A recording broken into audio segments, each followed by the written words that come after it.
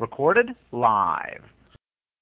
Scuba Obsessed is the weekly podcast. We talk about all things scuba diving, from cool new gear, places to dive, and scuba news.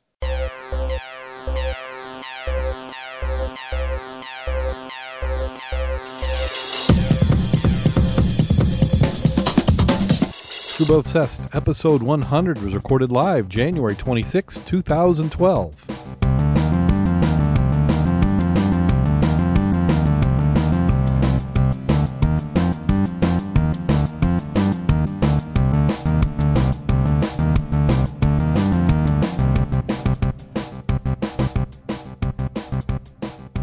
Welcome back to Scuba Obsessed. This is episode 100.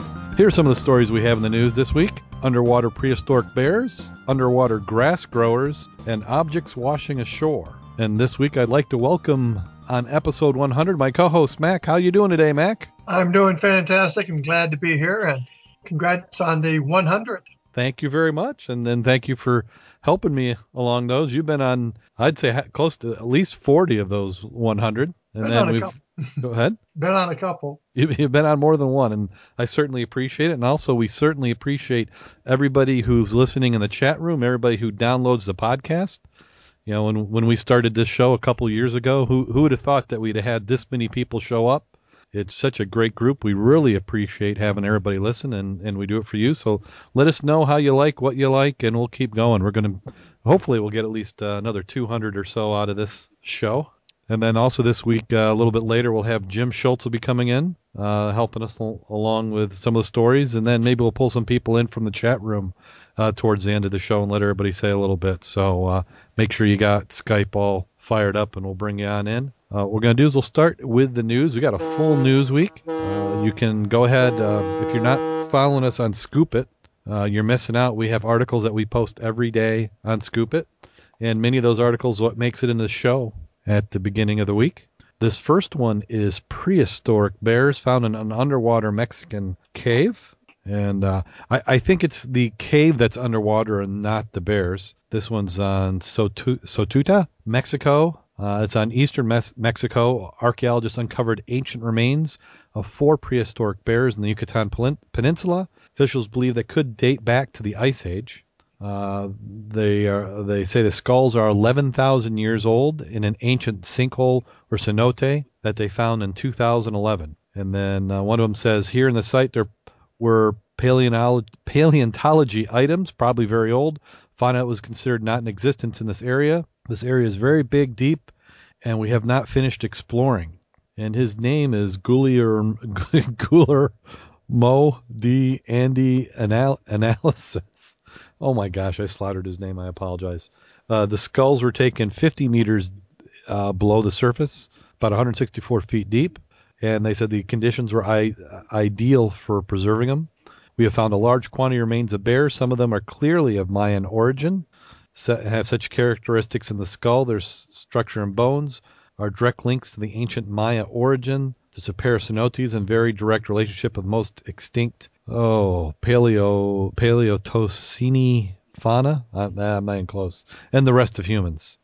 The water level markings in the underwater cave suggest that the cenote was not filled with water during the bear's lifetime. It provides crucial insight to the effect of climate change and the end of the ice age for scientists. I didn't realize scientists were in the middle of an ice age.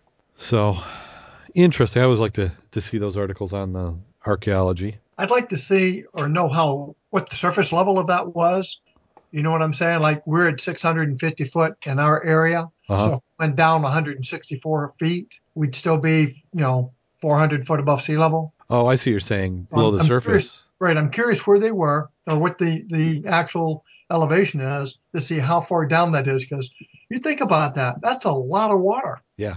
And if they're in a lowland, that's sort of interesting. But if they were in highlands, that suggests that we had a lot more water covering the earth. And they're talking about, and it obviously receded and then came back. So it's like, well, high water mark, it's going to be here again one day. Yeah, I think, and this is my opinion on climate change, and many people are probably going to disagree. I think the planet has gone through these cycles before, and it's going to go through it again, and we're just in the cycle where everything's going to start melting. So whether you believe we're speeding it up or not, I don't think you're going to be able to turn it back, at least not in the next 30 or 40 generations. I think we're on that path for warmer, and we need to get ready for warmer instead of thinking that we're going to slow it down. Well, you're talking only 10,000, 11,000 years for the ice age here at Lake Michigan in this area. Yeah. That's not very long when you're talking about how long the Earth has been here. Yeah. Yeah. So we've gone through these cycles, and we happen to have an ice age cycle, and now we're in a melting cycle. And it likes to teeter back and forth. So, and I don't think I've got the article in the news this week, but you're starting to see the methane hydrites that have been frozen and sequestered for a while are starting to melt. Which methane's a greenhouse gas, so it's 10 times more of a greenhouse gas than carbon dioxide. So we haven't even begun to see anything yet, and that's stuff that you can't blame us. We didn't, pass gas 30,000 years ago and freeze it underneath the Arctic. It's just a natural process, and I think that will release, and the planet will warm up, and then as we do our cycle, then it will cool down. But we just happen to be... just like the poles actually reverse their polarities. Yeah. That's happened multiple times. The only thing is we really don't know how long it takes to do that, whether it was years or days. I bet it's obviously like it is now. You're talking years, and you're talking hundreds of years. Yes. Yeah. So It's nothing new. We just weren't around then. Yeah. So we're in a cycle, and people are welcome to disagree with me. We can chat on Facebook or Twitter, but I think we give ourselves too much credit. Not that we're not changing the environment on our own, but I think that the Earth is much larger than we are. The Chesapeake Bay Foundation is seeking underwater grass growers, and I don't think we're talking about that type of grass. Okay, I was going to ask about that. Yeah, I don't think the hemp variety of plants is what they're looking for. The program is to recruit people to grow underwater grasses in their homes, schools, and buses that are later planted in tributaries in the bay. They say these underwater grasses are critical to the bay's health and help ward off pollution, provide food and shelter for the blue crabs, fish, and waterfowl. The foundation is sponsoring a workshop in Richmond, Northern Virginia, and the Hampton Roads area for volunteers. Each person who attends gets a grow kit, seeds, and instructions. There is a fee of $40 for each grow kit. Workshops are planned in early February, so Chesapeake Bay is going to grow some grass. It's interesting looking at some of the comments by the people affected by this. You got the pros and cons when you look at some of them in there. On the grass? Right. Mm-hmm. So what we see around here is the fertilizing of your land that's in proximity to the lake or the river, because we do a lot of messing around with the biology of the lake when we put too much fertilizer with phosphate in it. Certainly, yeah. We're when like Pawpaw Lake, I think, is a perfect example. Everybody's got lawns that go right to the water, and then they run their fertilizer all over it, and then they sprinkle them and water them, and that gets in the lake, and that just gives the weeds a shot in the arm, and they grow like crazy. So what are they saying in the chats below that article? Are they talking about that they don't need the grass? Well, some of them are saying it's just more government regulations trying to get the homeowners to do stuff they can't get anybody else to do because they live by the lake. And the people, even though they're not right on the water line, effectively affect it also. Yeah. So it's not just them. And they always get the bad rap when it's a lot of that is still the farmers. But then they got to eat. So you're not going to please everybody. No, and the chat room wants the link for where to get the grass. Make sure they know it's the other grass. Well, they'll find out the hard way. Plus, it doesn't light well underwater. And we got an article a little bit later on that talks about some of the things that go into the water in our video of the week.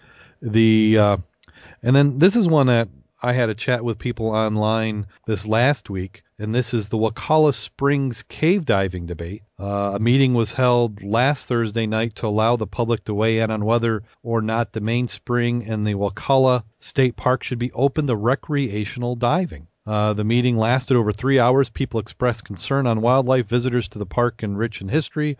Others said the desire to dive at the spring was being misinterpreted. One person said, I thought it was a good turnout, had 253 people on the sign-in sheet, so I think it was an excellent representation of the public. And that was Brian Fugate, park manager. Officials are going to review all the comments and decide what to do next. One gentleman was against the proposal. He said, how do you weigh or balance expert testimony from research and archaeologists against people who just want to come and dive? Many people in the dive industry said it would be key to allowing regulated diving. People could safely open water dive in Wakulla Springs and not have a problem as long as they stick to diving with a certification and training limit, was an area diver. As for issues about divers disrupting swimmers in the park, divers say it's a non-issue. There are other state parks where cave diving and swimming all coexist, and there's really been no problem. The park's busy season begins in March, and all parties hope to have an answer by then. We also, on the online on Twitter, there's some comments, and some of the expert divers, some of the cave divers, were actually against it because they one thing they didn't say in the article is that they say it's actually quite a treacherous cave dive. So I don't know if it's a lot of current. And they were also saying there's plenty of spots on the property that are already set up for cave diving. So they say there really isn't a need to have this one.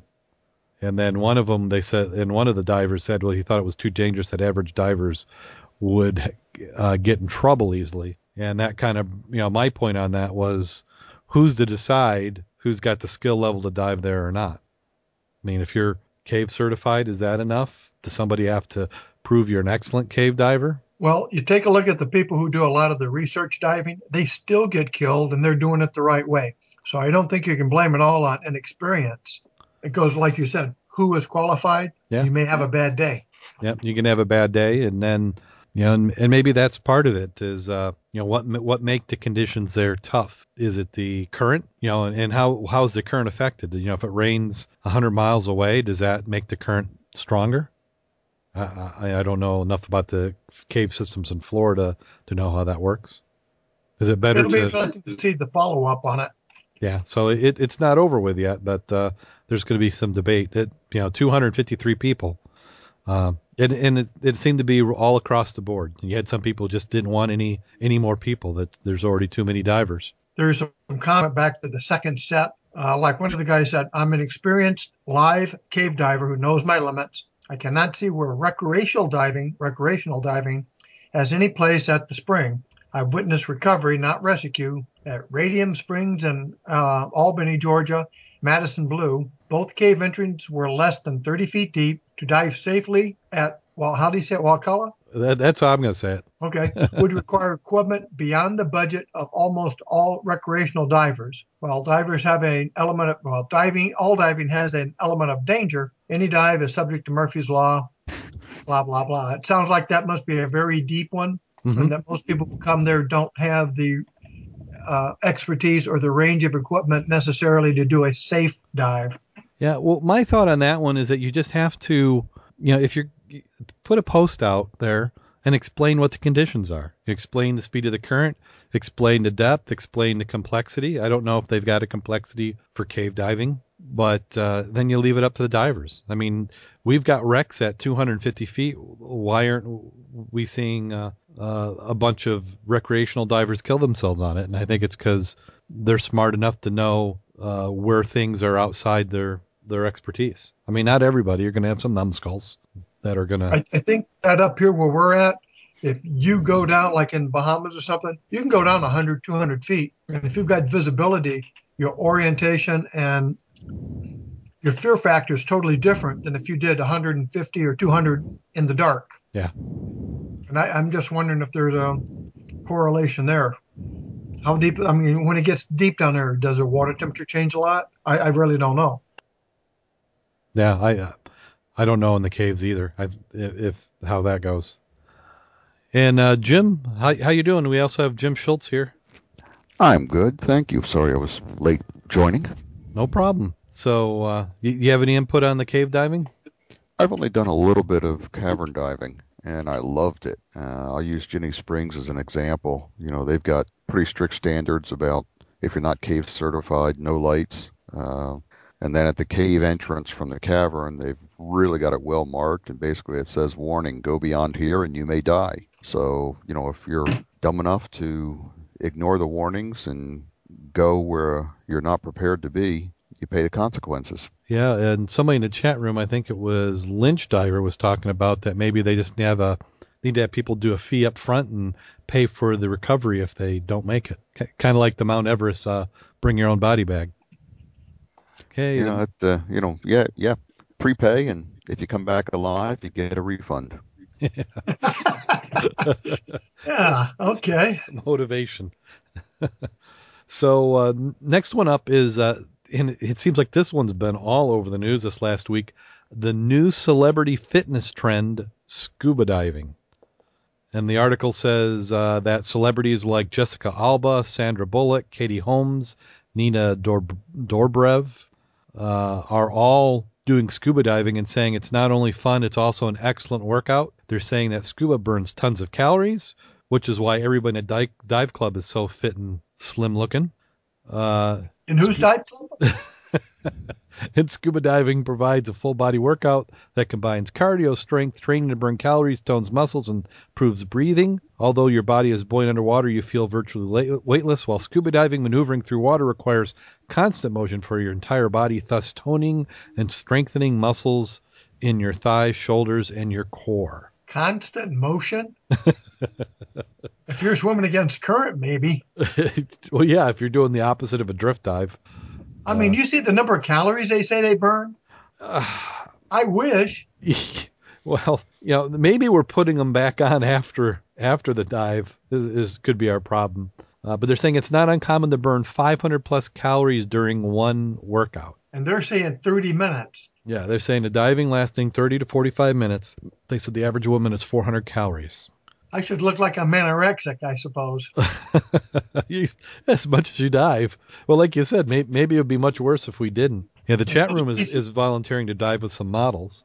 Yeah, I bet. Maybe that's what it is you got to keep up with the models. All right, now if you're chasing them, I can understand. Yeah. So, I'm glad they got this out because, maybe that's going to get more people into diving. And I think getting out and doing some activity. I mean, I'm burning a lot more energy and calories than if I was just sitting on the couch or working on the computer, but I wouldn't call it a workout. And if you're getting an aerobic workout, now maybe an aerobic workout is the hauling of gear from the vehicle down to the beach. That I can understand. The weight belt and hefting it over the shoulder and helping your buddy out who's wearing a doubles tanks. That's why a wheelbarrow comes in handy. Yeah. Now in the article, did you catch the websites of the writer? No. One of her websites is Fit Bottomed Girls and Fit Bottom Mamas.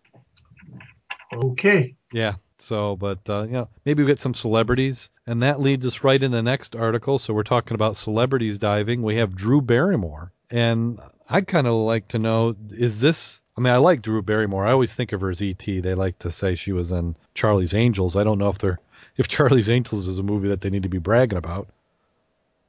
But Drew Barrymore, she's got a new movie coming out, and it's the one where you've seen the commercials with the whales and trying to. They're going to be trapped under the ice and get them out. So, and I haven't seen anything other than the previews, but you pretty much know what the plot of the movie is going to be. But Drew Barrymore is saying it felt excruciating pain scuba diving in Alaska. So my question is that encouraging diving or is that discouraging diving, especially ice diving? Obviously, she didn't have a dry suit. Well, that's what I've only seen the commercials, and it shows her in a dry suit. And one shot, you can tell they CG'd bubbles in front of her mouth, so I was thinking she wasn't even in doing an ice dive. But then this article is saying that she actually was doing an ice dive. She was the director of the film. He had us in Alaska on this ice floe. We felt like we were working with the Snow Globe Theater. I got to swim in freezing cold Alaskan waters with harbor seals. They were trying to keep it authentic, so she went and did underwaters, but she was met instantly with excruciating pain. It felt like knives going through my body. It was insane. They told me temperature was 34 degrees. I was like, that doesn't sound so bad. Then you get in and you're like, ouch, I feel very bad at pretending or faking things. I really want to transport myself, sort of believe whatever scenario I'm in. Ouch. So now, has anybody seen it? Was she, like they're saying in the chat room, obviously it wasn't a dry suit, but the clip I saw, she was in a dry suit. But maybe, I also heard somebody say that there was like a scene where she went in without. So if she went in without, yeah, that would definitely be ouch. I can't even believe insurance would let her go in. That would be stupid. Yeah, without a dry suit. Yeah, that would be nuts. So yeah, without a dry suit, and we're ice diving in wetsuits. So You just don't do your first ice dive in a wetsuit. So is she scuba qualified, or does that really say? It never said, but you're not going to let somebody get in the water without being certified. I'm guessing. She says the experience wasn't all bad. She's fortunate enough to meet the heroes behind the real life 1988 rescue. She says, we worked with people and families who have been in Alaska for generations, whose parents were involved with the rescue of the whales. It was great. So good for diving, not good for diving. Maybe not so good for ice diving. But then again, we even have problems with getting regular divers to ice dive.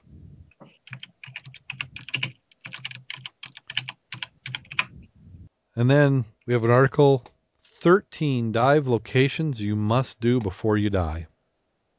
I don't know how they got the list down to only 13.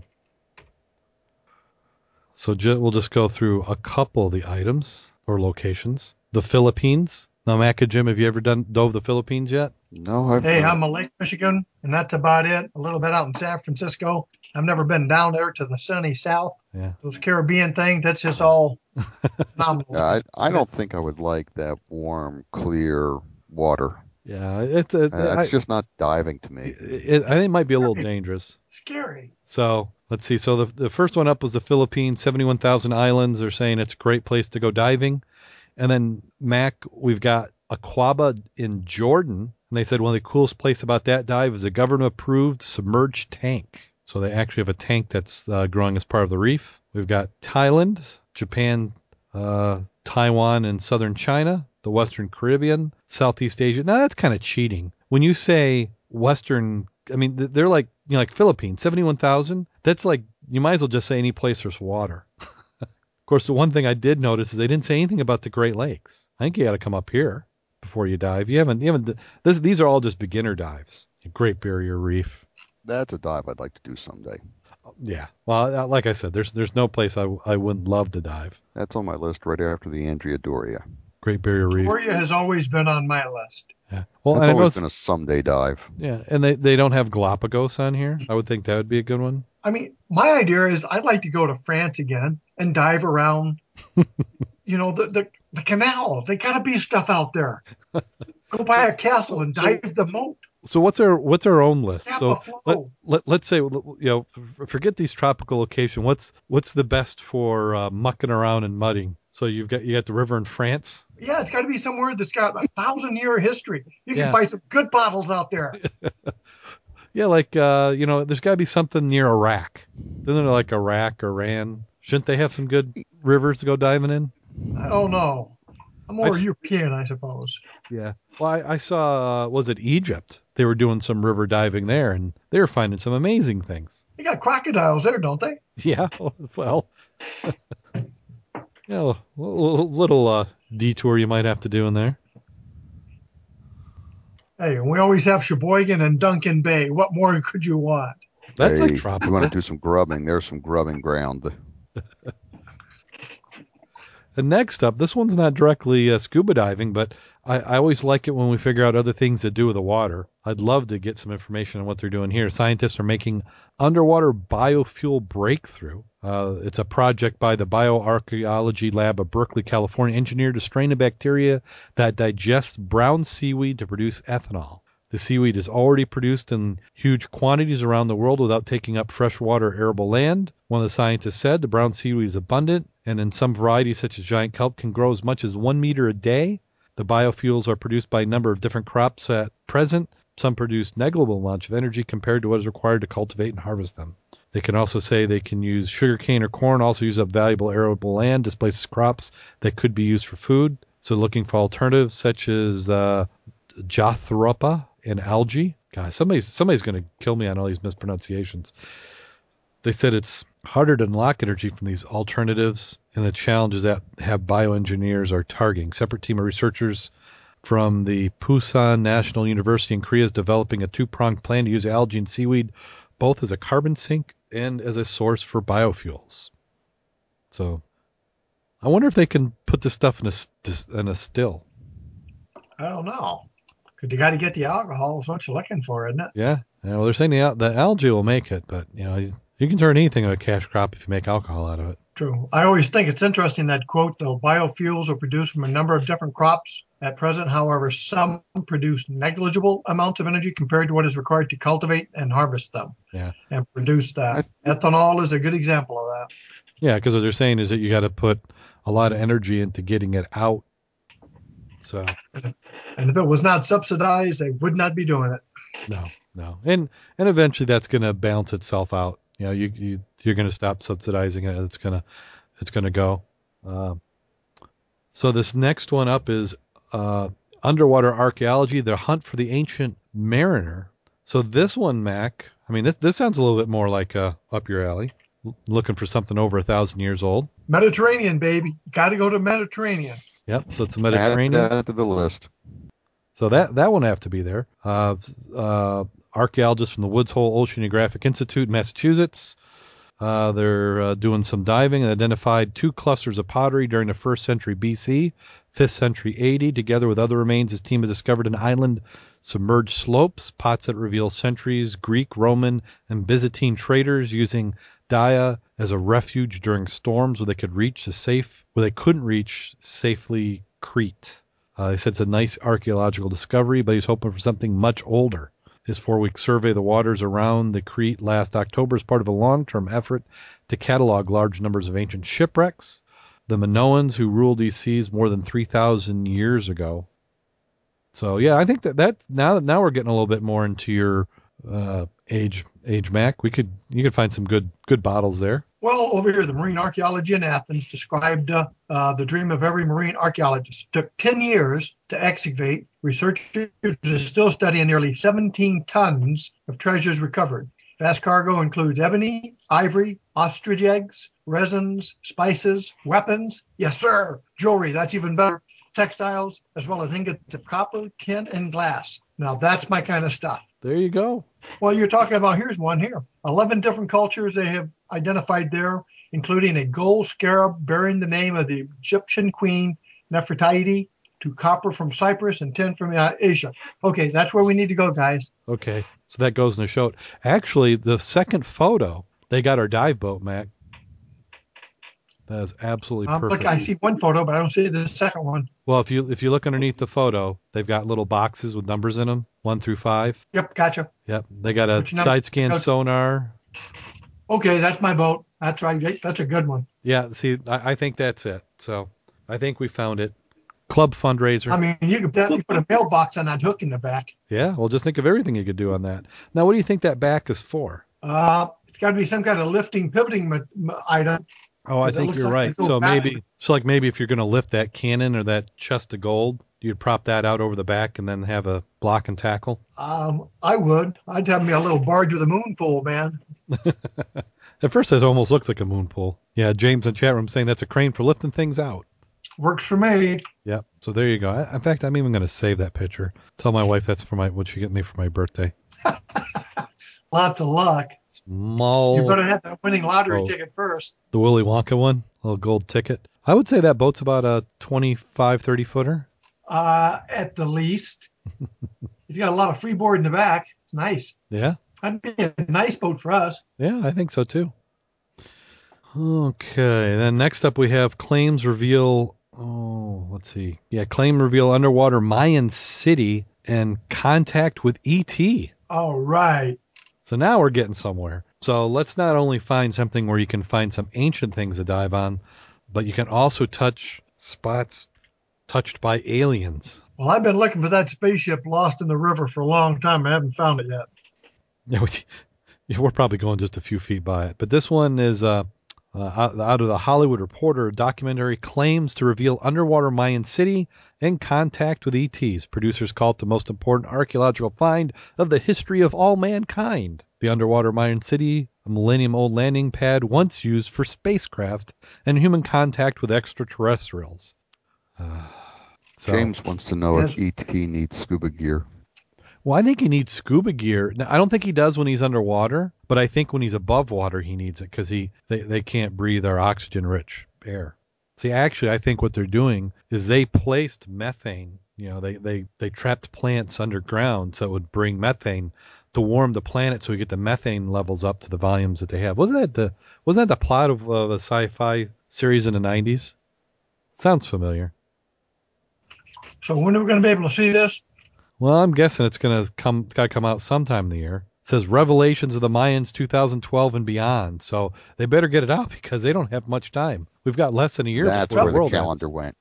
But right So over here that's it where the says calendar went. experts have dismissed such notions. They point out that December 21st, 2012 is the exact date when the 5,126 year cycle comes to an end, and in no way signals Armageddon. So, all right, now we're not going to have Armageddon. We're good. Yeah, they said, in fact, it's going to calendar resets with a new cycle. Well, our calendar ends every year, but it hasn't stopped many TV producers from taking on the doomsday effort. So, hey, if it sells some tickets, they're all for it. Yeah, did you look at the comments all the way down at the bottom? No, I'm afraid to. They're now claiming there's more planets than there are stars that are habitable. Well, we're starting to see that. I've been following that in the scientific papers, and just how many planets they've verified, and they're getting them to where they can almost see them that are Earth size. So, yeah, they think that there's far more planets than stars now. In fact, they think it's kind of rare for a star not to have planets. Okay, so E.T. underwater, let's go, and then now we're getting into some good stuff. We have divers find a British World War II bomber off the Swedish coast. So this is one of those where I think that how great that would be to discover one of these. So the remains of a World War II Halifax bomber, and is found in the waters off the coast of southern Sweden. When we got down there, we expected it to be a rock, but as we pulled seaweed away, we saw it was metal parts, said diver Lasse Carlson, and it was quoted in the local paper City Miamo.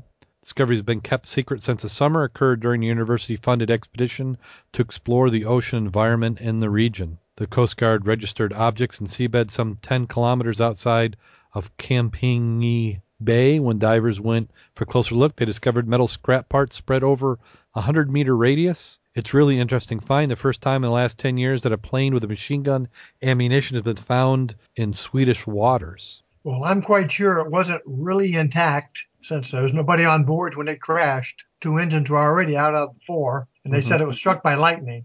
Huh. That would be a good thing to be in. Still be cool to find something like that, though, even if it was parts as parts. After bailing out over Skane County, all men survived. Regional history has it that the pilot, reportedly last to leave the plane, landed on a cow in a nearby field. After questioning a 6-month internment, the crew was returning to the UK. So why was Sweden, this is maybe a weakness in my World War II history, why would Sweden have held them? I'm trying to remember why. Yeah, did Germany have control of Sweden at that time? And if they did, why would they even let them go? I can't remember which one it was, Norway or Sweden, that the Germans actually came in, but they let the people still govern themselves. But they were... I think you're right. It was... not as extreme as if they were the Nazis taking over the country per se by itself. Is that kind of bad when the Germans come in and say, yeah, okay, you can stay for yourselves? Okay, so let's see, we got a couple more on the docket. 3 years after an accident, a boat washes up in Spain. Now somebody's missing some marketing opportunity out of this one. Keep the licking keeps on ticking. Yeah, I'm thinking, that whoever made the boat what they should do is give the guy a new boat. I mean, 3 years in the water. This was out of Nantucket, Massachusetts in August 2008. Scott Douglas, who was 58, watched his yellow fishing boat disappear, carried away by the swelling surf. He thought it would be the last time he'd ever see the Queen Bee. He was washed overboard and just happened to be washed overboard right next to some life-saving gear, survival suit, life vest. At times it's a very sketchy area. You wouldn't want to be dumped in the ocean there, but that's exactly what happened. Rogue wave knocked Douglas and his brother-in-law, Rich St. Pierre, off the boat into a sink or swim fight for survival. He remembers thinking the water was not too cold. The only way I was going to survive was just get started, not tread water. But swimming didn't come easy to St. Pierre, 68, who had gone through the open heart surgery a year earlier. However, survival kit containing inflatable and vice had been knocked off the boat and floated right next to his side. It was a miracle. Knowing the kit only contained was the only item from the boat that fell in with him. He swam for about an hour and made it to shore off Smith's Point off the coast of Nantucket. He got to a cabin, asked to use a phone, and alerted the Coast Guard. Not long after, he saw St. Pierre walking on dry land. At the end of the day, it just wasn't our time. So then you fast forward 3 years from later, France finds it floating off the coast. 26-foot center console fishing boat made by Regulator. It sure looks like it had a lot of internal flotation.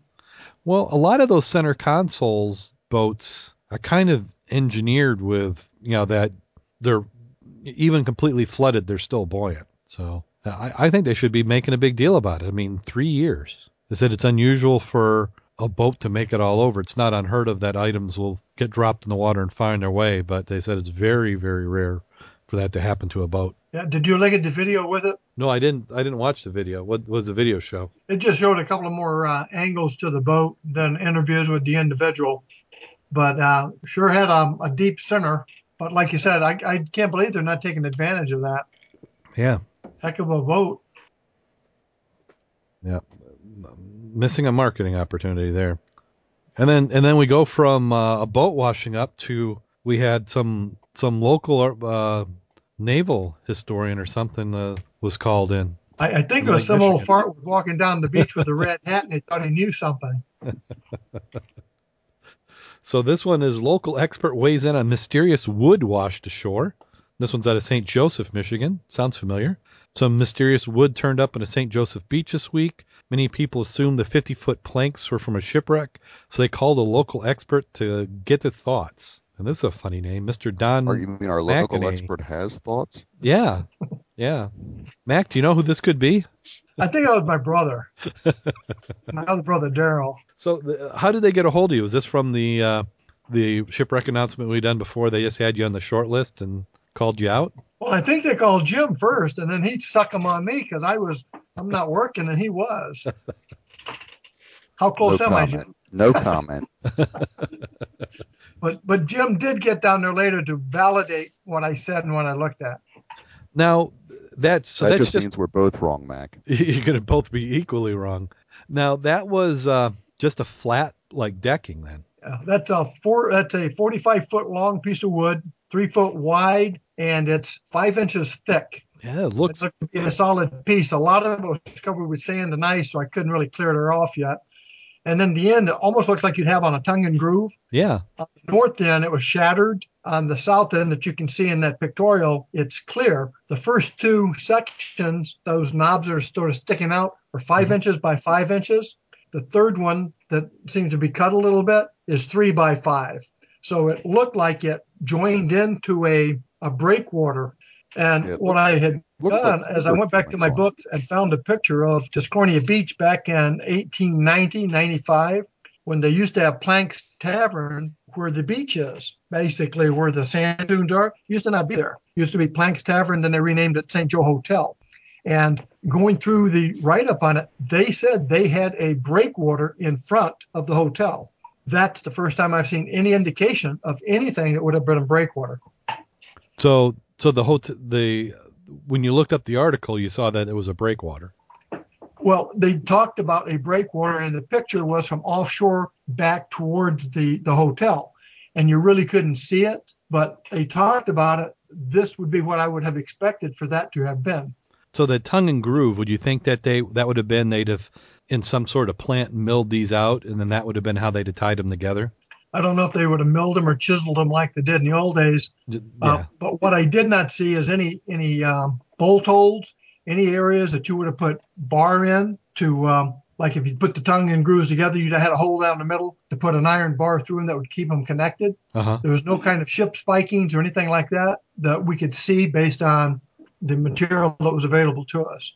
And that's got to weigh a lot of, 45 foot by 3 feet by 5 inches. Yeah. That's got to be very, very heavy. A very heavy piece. Treated wood. And that was like a creosoted type treating? Yeah, it was something dark like that. But What I'm going to do, though, the first time that it clears out and we get a little visibility out there, is I'll fly up and down the beach and see if I can see any other sections, because I have been there after the ice just about goes away and have seen large sections of actual hull that when you go back later are not there in that same area. Yeah, and we posted the photo up on the Scuba Obsessed Facebook page, and we'll also put some of the photos in the show notes for episode 100. Somebody said they also saw it on AOL this morning, so it seems like shipwrecks and discoveries on the beach are popular topics. Yeah, and the wooden chest that was under it is gone. It was empty. Don't worry about it. There's nothing to talk about on that part. Okay, and then kind of the last one, not so much a story, but something that we got coming up in the area, and this one was from SAS Subaquatics. Sent it in one of their newsletters, and there's a fundraiser for Calhoun County's dive team. It's a pool challenge for fun, February 25th at the Marshall High School pool. The cost is a $15 donation for event and a $15 for a T-shirt. You put together teams of 2. You must be certified, have a C card, bring your scuba gear and your tank. Make sure you have a rubber boot since it is in a pool. And they're going to have a competition, and you get to compete against the dive team, and they're going to take a portion of the proceeds are going to go for the fundraiser, and $5 from each is going to go into the pot for prizes. So I'd like to see their course, because they talked about it's a timed event, and they said will include unique challenges like balance and I can't make out what they were talking about, lifting items, blackout conditions, a slalom course, hula hoops, and such. So It sounds quite interesting. Yeah, it does. I mean, even if you're not a diver, if you think you want to be a diver, I wonder if they got room for spectators. That's going to be interesting. Yeah, with cameras, that would be neat to be down there and watch that. Yeah, what we need to do is we need to get that other Michigan video cast. See if Talking Scuba come bring some video gear and they could record it. We could have Jim out there with his GoPro. Visibility would be good. Yeah. He'd be warm. I think Jim should go and video this. Yeah. Well, I don't think we could do warm visible. Yeah, no. You don't have to wear a wetsuit or dry suit. Yeah, you could go in a Speedo. Okay, maybe not a Speedo either. Well, maybe somebody else can take that part of the video. Yeah. Like I said, I got a face for radio. No hamsters were hurt in the filming of this podcast. Okay, so that does it for Scuba in the News this week. Then we have some potentially cool scuba gear on the list. We have Underwater Augmented Virtual Reality and Mixed Reality. That's a video. Paste that in the chat room. Let people follow that around. Yeah, you click on that, you're going to get lots of drum noise real quick. And then GoPro. Now, Jim, you've got a GoPro camera, don't you? Yes, I do, and I'm getting used to it and really like it. Now, did you get the Hero 2? Yes. Yeah, okay. So something I just pasted in the chat room and we'll have links to is a really good review somebody did of the Hero 2. Gives all the specs. So what's now you use that? Was it last week? You used that in a dive? Yeah, Sunday when we were out playing in the ice, I played around with it a little bit and realized that if you're going to use it both above water and below water, you got to put some something on the lens so that the water droplets drop off. Otherwise, you get strange water drop hanging to the lens. Now, could you use like that Rain-X type stuff that they use in car windshields? Yeah, that's what they recommend. Oh, okay. Okay, and then another video that we have of the week is one on YouTube.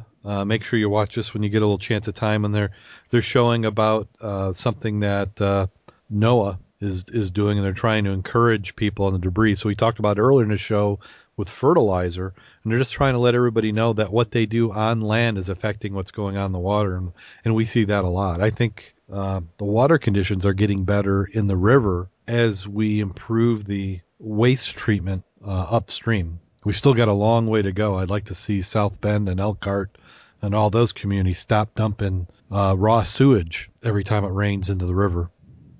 I know. I appreciate it. Yeah. Well, I still think it's happening quite a lot. I don't think it's happening as much as it used to.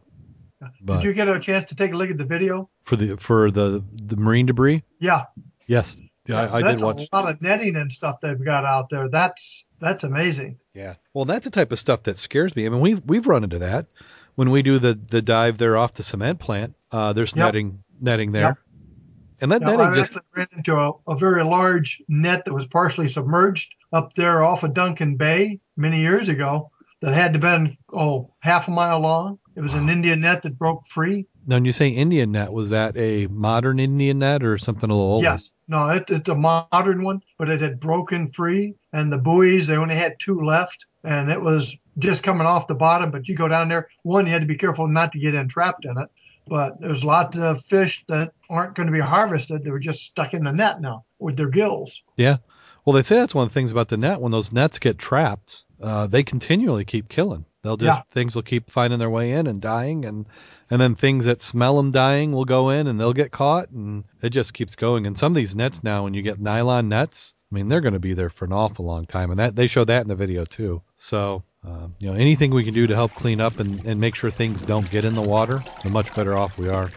That's why they need grubbers like us. Yeah, we're down there, and that's what I do every time I go down. And I have to say, part of it's for selfish reasons, because I want to get it out so next time I don't have to find it, I can get to the good stuff. Yeah. So that does it for the news. We finished the news up fairly well this week. So now we're going to go right on in and talk about last week's dives. We did get some dives in. We had myself, Mac, Jim Schultz, and Jim Kleeman all went and dived. And then we had Jim's son, Josh, did a little bit of shore support before he had to go into work. Did we have anybody else I missed? Oh, Richard. Didn't Richard show up? Yes. Yeah, Richard Curtis was there. Yeah, Richard Curtis was there.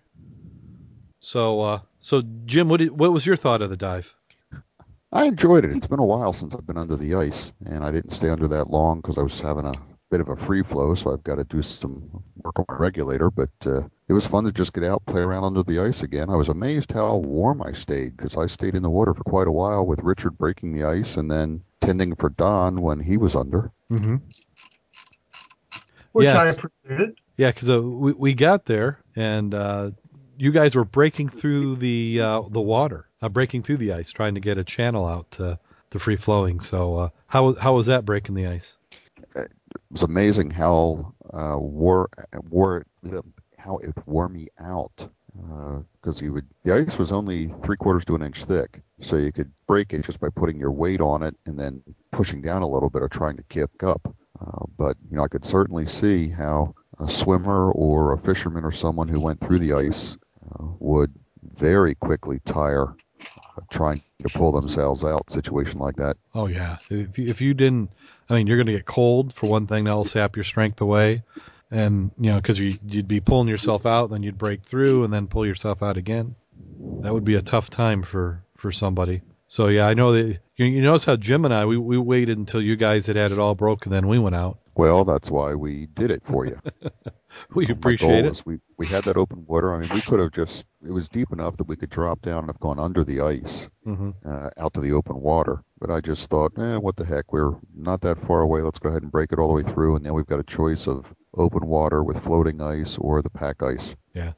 Yeah, the only thing I noticed, and I don't know, did you think the same way, Mac, that with the rope going over the ice and then down, that seemed to be tougher to keep in contact with a tender than it is if we just went down through a hole. Oh, absolutely. There's too many snags, and that's why when I went down and then straight and then out, so there's no angles. Mm-hmm. I'm not crazy about ice cutting my line. Yeah, because that was a little bit tougher. I know that I was on the line, and I just didn't have as much of that contact that I like to normally have.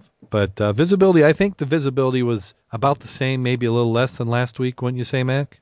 I figured I had a good 5 feet, and we didn't have lights or anything, but I think the video will show we didn't do too badly, especially when it's like 8 or 9 feet deep areas. We had some good light. Mm-hmm. Yeah, I would say it was 5 to 10. Yeah, when you got down past the weed bed and sort of got on the slope, wasn't bad at all. I mean, it's good enough to start looking at bottles and stuff. Now, did you find any bottles? I did not bring any up because I did not take my goodie bag, but I think I put one up on the anchor that I'd found, that one large pole that we'd found down there. So there was a couple of shots, I think, of some bottles we looked at, beer cans. Yeah, I know you had at least one whiskey bottle you picked up and put on the anchor. I had to make sure it wasn't full of whiskey. Yeah. Well, it's a little hard to drink down there, so you do have to bring it up. Well, just strictly for medicinal purposes and to put in my regulator for antifreeze. It's only to disinfect the water. Exactly. Absolutely. Yeah. And some water needs it more than others. So. Exactly. So Seems like post dive, we always need to have more disinfectant. Exactly. So we had, so overall I think it was a good dive. Everybody got out. Not a long time. Didn't get a whole lot of bottom time, but I always feel more comfortable keeping the skills up when we dive like this. When we get every weekend like we have been. You notice how your suit doesn't shrink as much either. No, it doesn't. That is true. That is true. I don't know how that works that way, but yeah, and I'm discovering more holes in my gloves, so I got to do some patching. Then we did the post dive required meal at the hot spot. Chicken.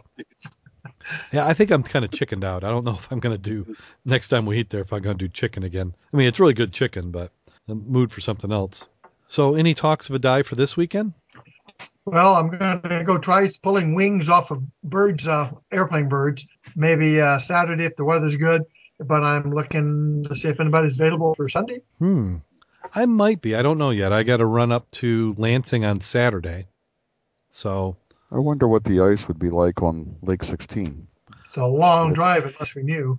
Yeah. Yeah. We need to call some of our Holland Battle Creek dive friends and see if they've got any insight on the Lake 16. The thing is, the weather has been so, like today we had 40 degrees and it's raining right now. So we're just not getting the long enough, cold enough at night, and it's getting too warm during the day. I can't believe that Lake 16 would have much ice. But if we dove back there at Paw Paw, if we could get access to one of the houses there in the Bay Area where the canal is froze over. Oh, I know. We could poke a hole there and actually do an ice dive because you got a little deeper water. We could do that right off of where they launch the dinghies for the sailing from the yacht club. Yeah, that little channel's right there. Now, Mac, you've dove in that channel in the summer with a hooker rig.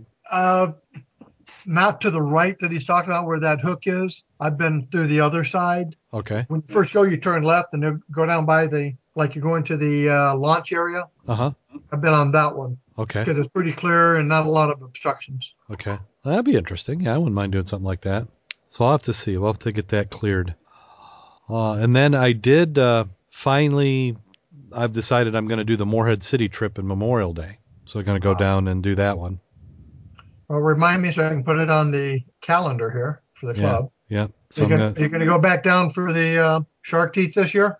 I don't know yet. I think I might need to wait a little bit longer before that. Rich was trying to corner me last night and see if I was willing to do October, November time frame again. So I just think if I keep doing these trips, I'm not going to be able to get a dry suit. I'm determined to get a dry suit. I'm getting closer. I've kind of narrowed it down a little bit more. So I'll let everybody know when I figured out exactly what I'm going to get, or maybe I'll just surprise everybody and show up one day in the dry suit. That would be a surprise. That would be. So, but I think I've got it settled. Now it's just a matter of hoarding money away in a secret hiding spot that nobody knows about. Now we know what happened to the chest. Yeah. What's that, Jim? A Mac? I said, I don't remember what I said now. Oh, okay. Must have been really good. Yeah. It was 5 seconds ago. I've already forgot. Short-term memory sucked. Squirrel. Yeah. So hopefully everybody in the chat room, we had a nice chat room tonight. Make sure everybody, if you're in a chat room, you're definitely Scuba Obsessed, and you need to make sure you put your pin on the Scuba Obsessed fan map. So you go to Scuba Obsessed, you click on About, and it says Fans, and you click on there, and it'll get you a map, and you can put your push pin in. So slowly each week we're getting a few more people putting it in, getting quite a few people visiting the website. It's always nice to hear about it. And then make sure you can follow us on Facebook. Go to facebook.com/Scuba Obsessed. We're also on Twitter @Scuba Obsessed, all one word, no spaces. And then we'll have some show notes. We love those 5-star reviews on iTunes. And also if you go into TalkShoe, you can do reviews there. Give us 5 stars there. And if you want to leave some comments as well. And then Mac or Jim, you got anything you want to plug before we get to the end of the show? Well, I can't think of anything today. I do need to plug a couple holes in my wetsuit or my dry suit. I do know that some people are going to get to go back to Bowling Green and play around at the research area a little bit next week.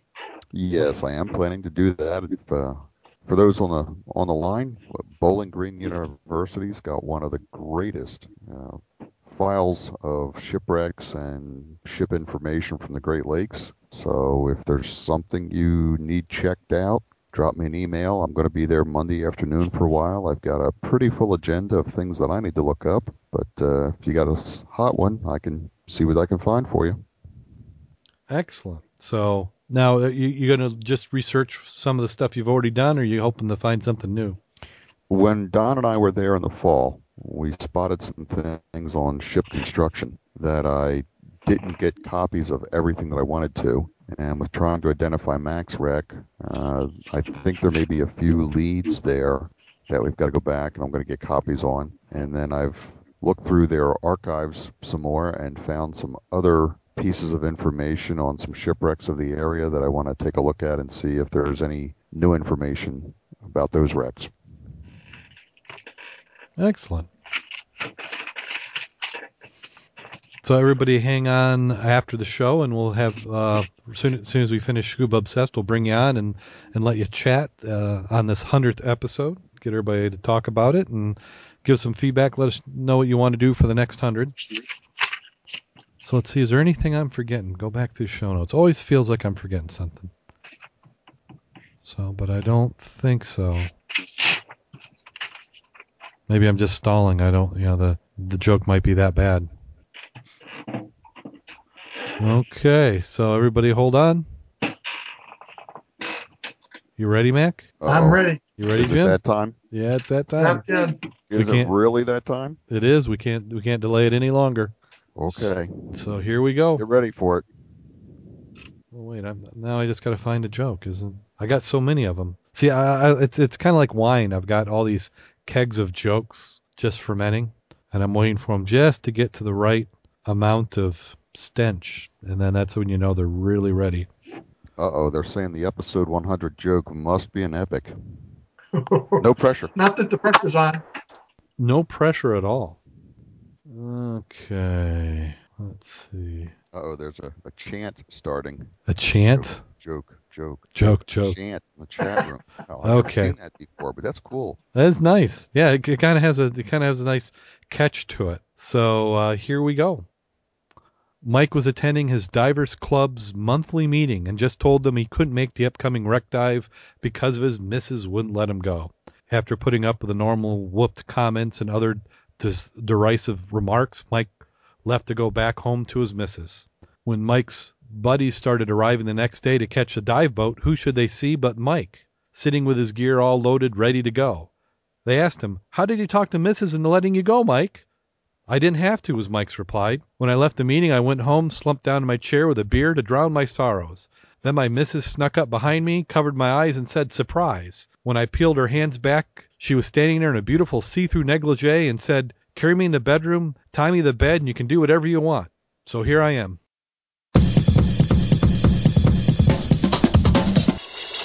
You know, that is a very fitting Scuba Obsessed joke.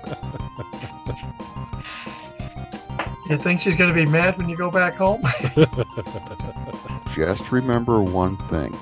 Your wife can only get so mad. Once she reaches that point, no matter how much longer you stay or what else you do, it can't get any worse. So are you advising people that if you're going to do something bad, make sure you got a real doozy? Pile it on? You might as well pile it on. Just let it go. Yeah, Mac, I think this goes back to the one where we had a difference between balls and guts. Yeah, what I keep thinking of, a portable 1-gallon container of gasoline. When Jim's saying that they only get so mad, yeah, you just got to think Lorena Bobbitt. You got to remember, not get mad, get even, and get ahead. Yours, probably. So, until next time, go out there and get wet. And stay safe.